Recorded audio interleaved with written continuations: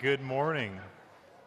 Good morning and welcome again to Lake Forest Davidson. My name is Gray, one of the pastors on staff here, and it is great to have you with us here on the first Sunday of 2020. Whether you're here every week or you're here for the first time, we're glad you've joined us, and we hope this can be a place where you're supported, you're encouraged, and where you're challenged to grow. So here to kick off 2020, we're starting a new sermon series during which we'll be looking at the life of King David. King David is a major figure in biblical history. In places he's described as a man after God's own heart. And yet at times we clearly see he is an imperfect man. He experiences some very high highs and some very low lows. So as we move through this series, a big part of it is getting to know David in his story, is exploring this question of what does it mean to be a man after God's own heart? Because we know he was an imperfect man, so what does it mean to be a man after God's own heart? And how can the answer to that question encourage and challenge us? And so to fully understand who David is and the unique role that he plays in God's story, we first have to understand a bit about what was going on in the area in the time of David. So that's where we'll start today, a bit of a state of the union of what's going on when David came to the scene. But before we do, please join me in prayer. Lord, we're thankful here in 2020 on a new Sunday for a new beginning and the hope that can often come in newness and a new calendar year. And Lord, we hope and we pray that this is a year that you work in us, that you change us, and that newness for the year is a newness in us that we know only you can bring about. So today we ask that you open our minds, open our hearts to be changed in whatever way you'd have for us today, to be encouraged where we need it, to be challenged where we need it, and ultimately brought closer to you. So we thank you again for this time. Amen.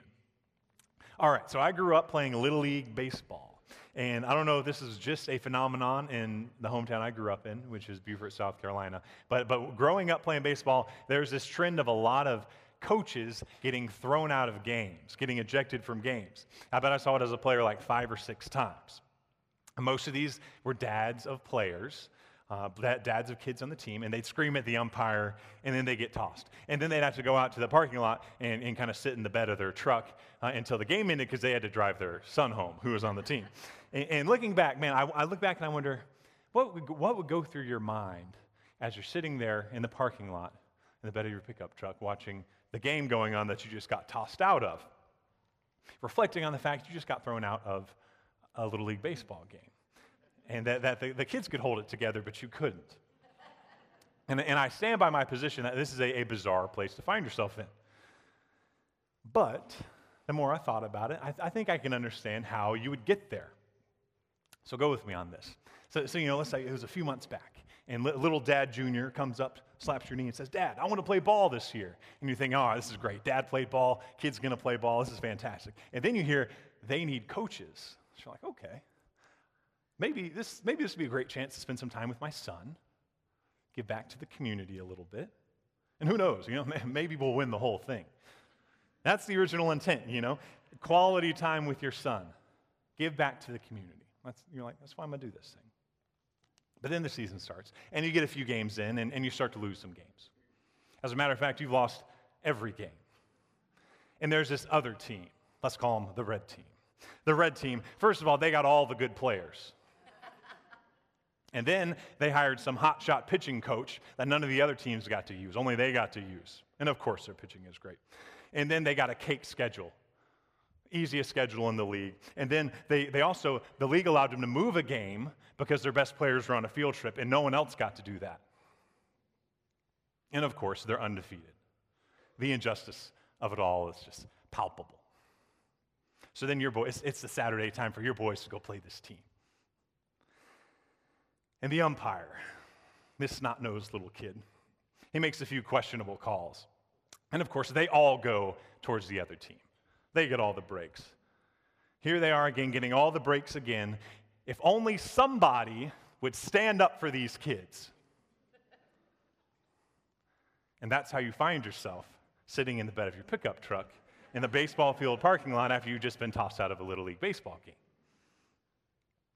And you're wondering how you got there. How did you go from this intent of getting time with your son to coach, giving to the community, Going from there to like screaming at a 17-year-old umpire and embarrassing your kids, screaming about balls and strikes, which you have conflated with the injustice of the whole world.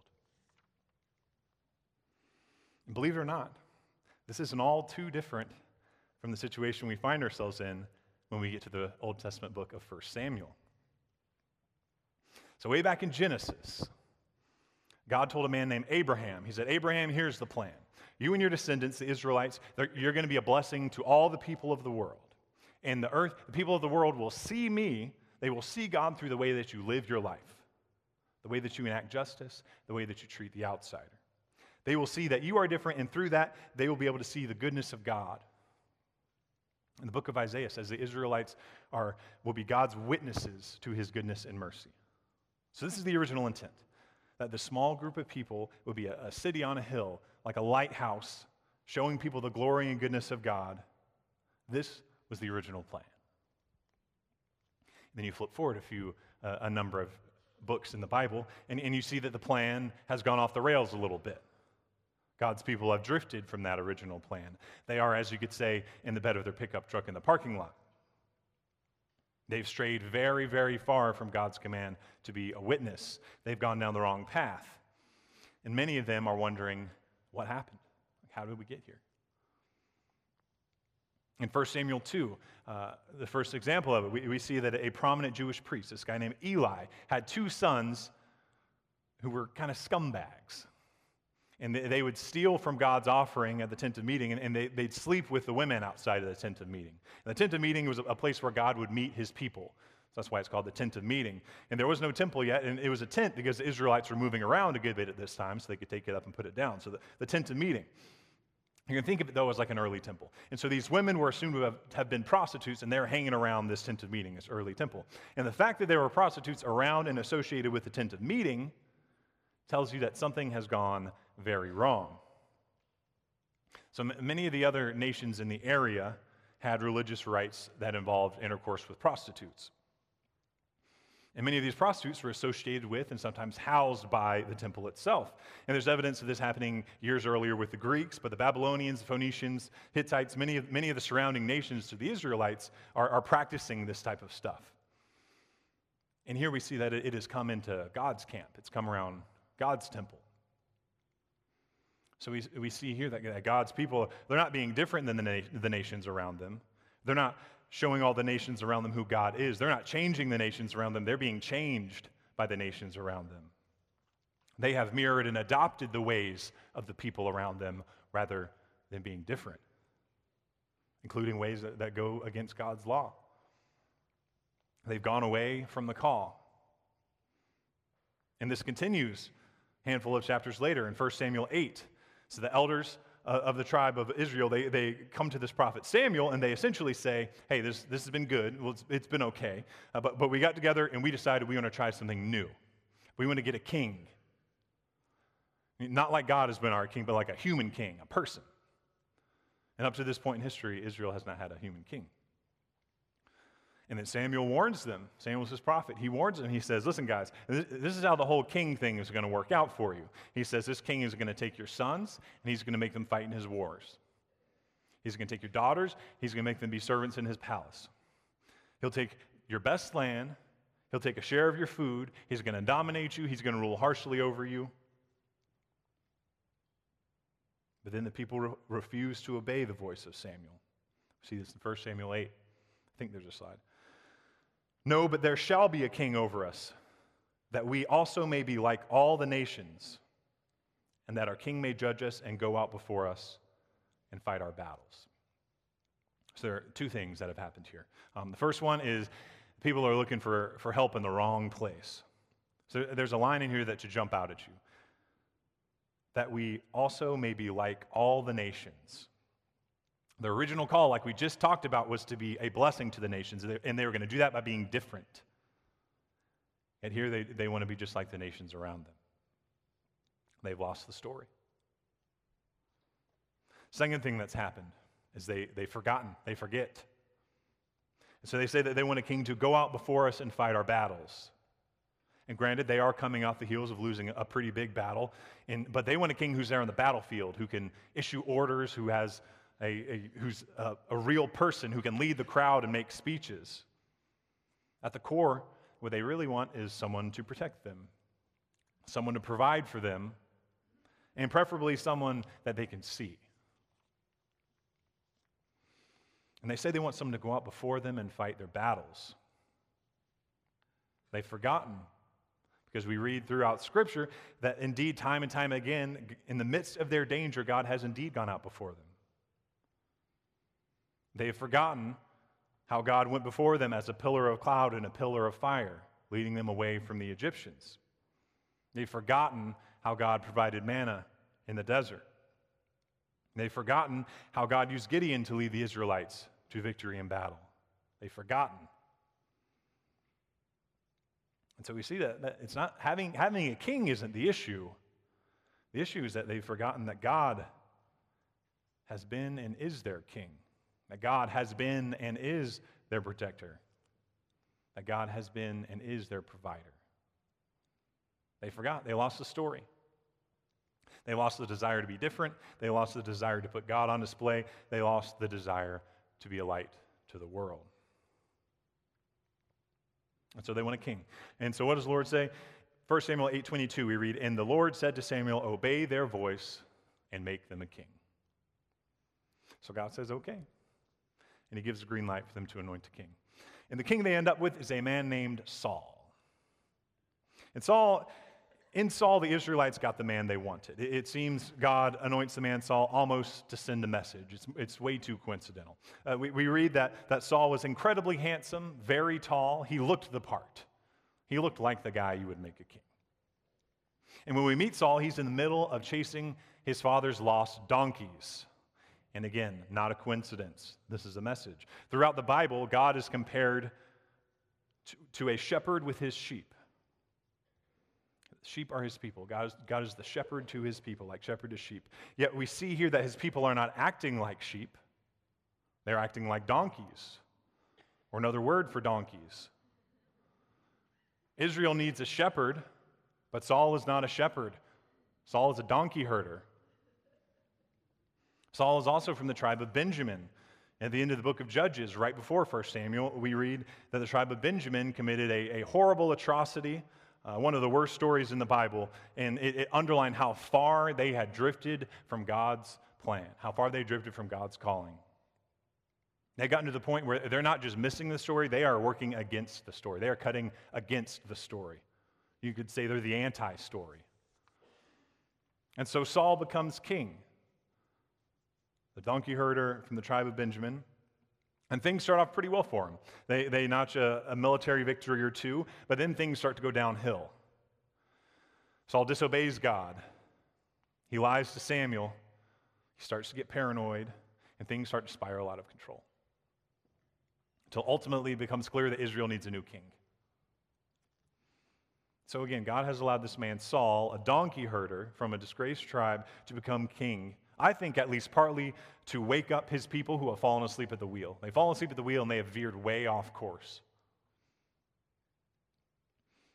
In 1 Samuel 16, we read that God has prepared a new king for Israel. And it seems that the prospect of a new king is difficult news for Samuel. So the Lord said to Samuel, this is 1 Samuel 16, verse 1. The Lord said to Samuel, "How long will you mourn for Saul, since I have rejected him as king over Israel?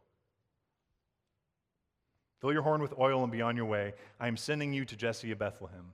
I have chosen one of his sons to be king."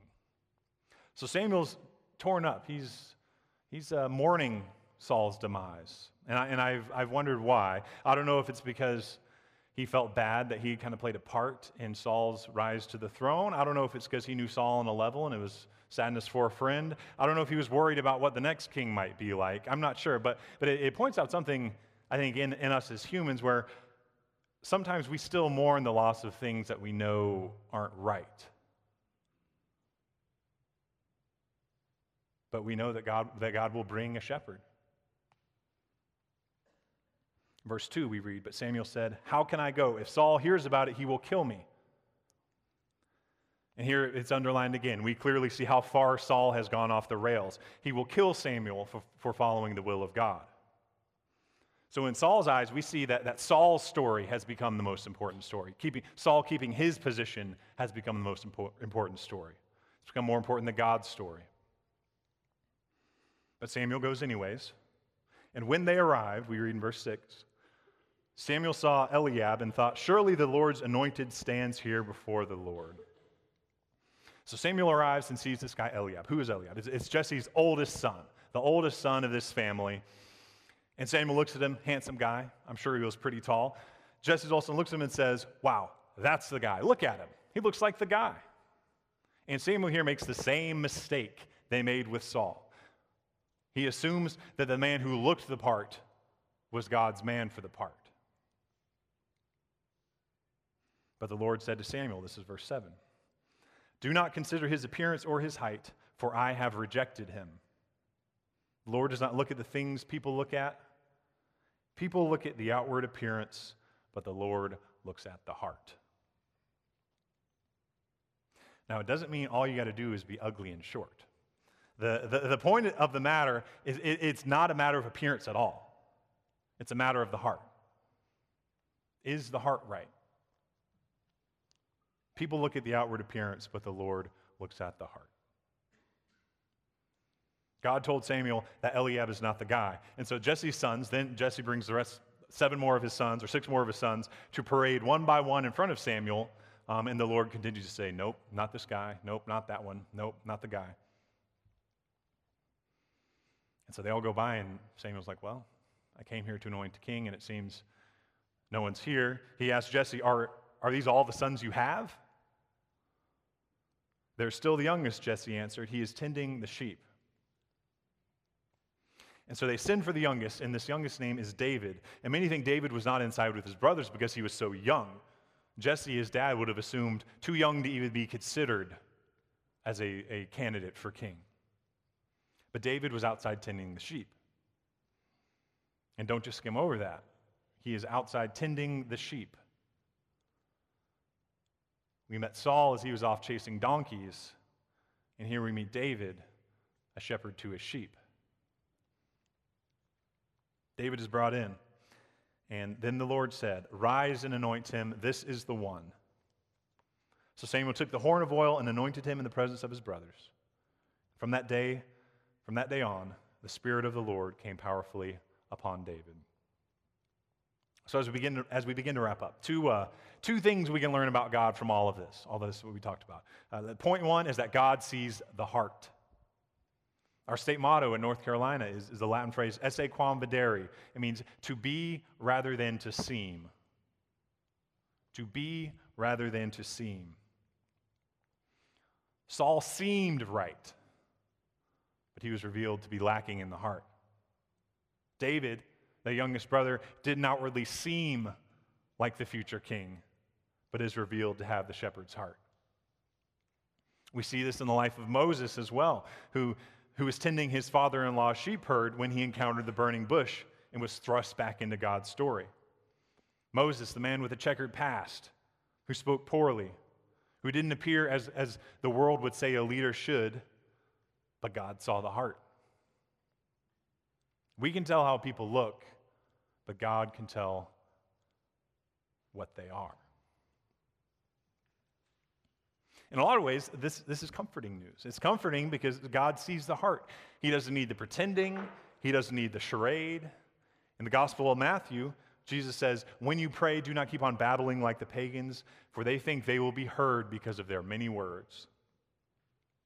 So we don't have to do things to make ourselves sound right to be heard by God. We don't have to do things to make ourselves appear right to be heard by God. Because again, God sees the heart. But at the same time, this is also convicting. It's convicting because many of us benefit, we kind of make our hay by appearing right or sounding right. I grew up in the South. I love the South. But this is especially true in Southern churches, where you learn at an early age what empty words you can say that will get you applause and approval. And then you learn also what you can say that will quickly get you on the prayer list. God sees the heart. Are we more concerned with how we look, how we seem, or who we are? The second point, and this is connected to that first one. is that throughout Scripture, God makes unlikely choices. He uses unlikely people, and he uses unlikely methods. At the beginning of the sermon, we talked about Abraham, who would go on to be the father of many nations. Abraham was an old man when this all started, well past the age one can normally have children. An unlikely choice. We've already talked about David as an unlikely choice over his eldest brother, Eliab. We mentioned Moses as an unlikely choice, given his background. Of all the nations on earth, God chose not the powerful Egyptians with resources and wealth, but he chose their slaves, the Israelites. The disciples Jesus chose, they were not valedictorians from their seminaries, but they were fishermen, tax collectors, zealots. An unlikely choice. The list could go on, but you get the idea. I'm convinced part of why God chooses the unlikely, why he often chooses the weak, is that so we remember, so we don't forget. So we remember whose strength it is on display. So we know that it was God's strength that set the Israelites free. So we know that it was God's wisdom that put David on the throne. So we know that it was God's work that took a band of misfit apostles and made a church that spread over the entire world. Throughout Scripture, God often chooses the one at the bottom, the irrelevant one, the forgotten one, the one that is ignored by society. The weak rather than the strong. Jesus told us that the first will be last and the last will be first. And when we look at the story of Jesus is an unlikely one. He was born, the king of the world, born not in a palace, but as a poor baby in a stable with no place to stay. In this we see that God is humble. God's people wanted their Messiah to be a great leader who would come and bring them military might and political power. Yet God came as a carpenter, a relatively peaceful man who was rejected by the world and killed as a criminal. Again, an unlikely choice. In this, we see that God is not a callous God of wrath, but a suffering servant. God saw a world that had gone astray, that had bent in on itself towards self-interest, and he did not abandon it, he did not destroy it, but he entered into it. It's the incarnation. God coming down to be a man on earth. This is perhaps the most unlikely of choices. But in this, we see that God loves the world and the people he created. Matthew 20, Jesus tells us that just as the Son of Man did not come to be served, but to serve and to give his life as a ransom for many. So as we close, the question I circle to is how does this go beyond a history lesson about King David? How does it go beyond a theology lesson about God? How does it change how we walk out that door? Well, the mission at its core is the same as it was in the beginning with Abraham, is to be a blessing to all the nations so that all of the earth will see God through us. To live in such a way that it's apparent something is different. And if that feels like a lot of pressure, if you feel like you're not a good enough person for people to look at you and see God, then the good news is that you're 100% right. You don't have to be. You couldn't be if you wanted to. I mentioned earlier, back in 1 Samuel, the people would meet and hear from God at a special place, at the tent of meeting. They'd hear what God wanted them to do, and then they'd go out and do their best to do it, do his best to follow his commands. Well, we as Christians, we have the Spirit of Christ living in us. Our bodies are the temple of the Holy Spirit, and it is through that Spirit in us, not our own goodness, that the world is able to see God through us. 2 Corinthians 4:6-7 says it well. It says, "For God, who, way back in Genesis 1, said, 'Let light shine out of darkness,' he made his light shine in our hearts to give us the light of the knowledge of God's glory displayed in the face of Christ. But we have this treasure in jars of clay to show that this all-surpassing power is from God and not from us." We're the jars of clay, the fragile and cracked vessels which house this treasure of the Spirit of God. And it's through those cracks that the light of Christ shines through.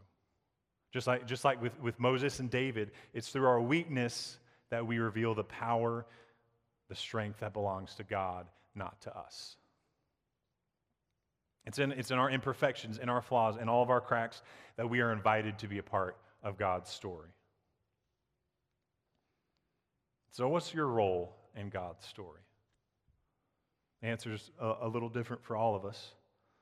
But what we did see is that David was thrust into action when he was shepherding sheep, while his brothers were inside auditioning for kingship. So where can you be a shepherd? Where can you be a blessing to the people around you? Because there is a place for every person in this room. There is a person for every person in this room. Maybe it's your neighbor, maybe it's your employees at work, maybe it's your coworkers at work, maybe it's your boss at work, maybe it's your family, maybe it's the food pantry at the Ada Jenkins Center, maybe it's you become a missionary somewhere and the people you meet there, or maybe it's the waiter at lunch today. But what's certain is this: God is going to put people in your path. And all of us, every single one of us, are invited to be a part of the story. So please join me in prayer. Lord, we thank you that you can use even broken, flawed, and cracked vessels like us in your story, because we see that is precisely what you use. Not the proud, but the humble. Not the perfect, but the imperfect. And we know it's through your strength that all things, that all parts of your story are coming true. So we thank you again for the opportunity to be a part of your story, and we pray for the courage and your spirit to guide us in that. We ask all these things in your Son's name. Amen.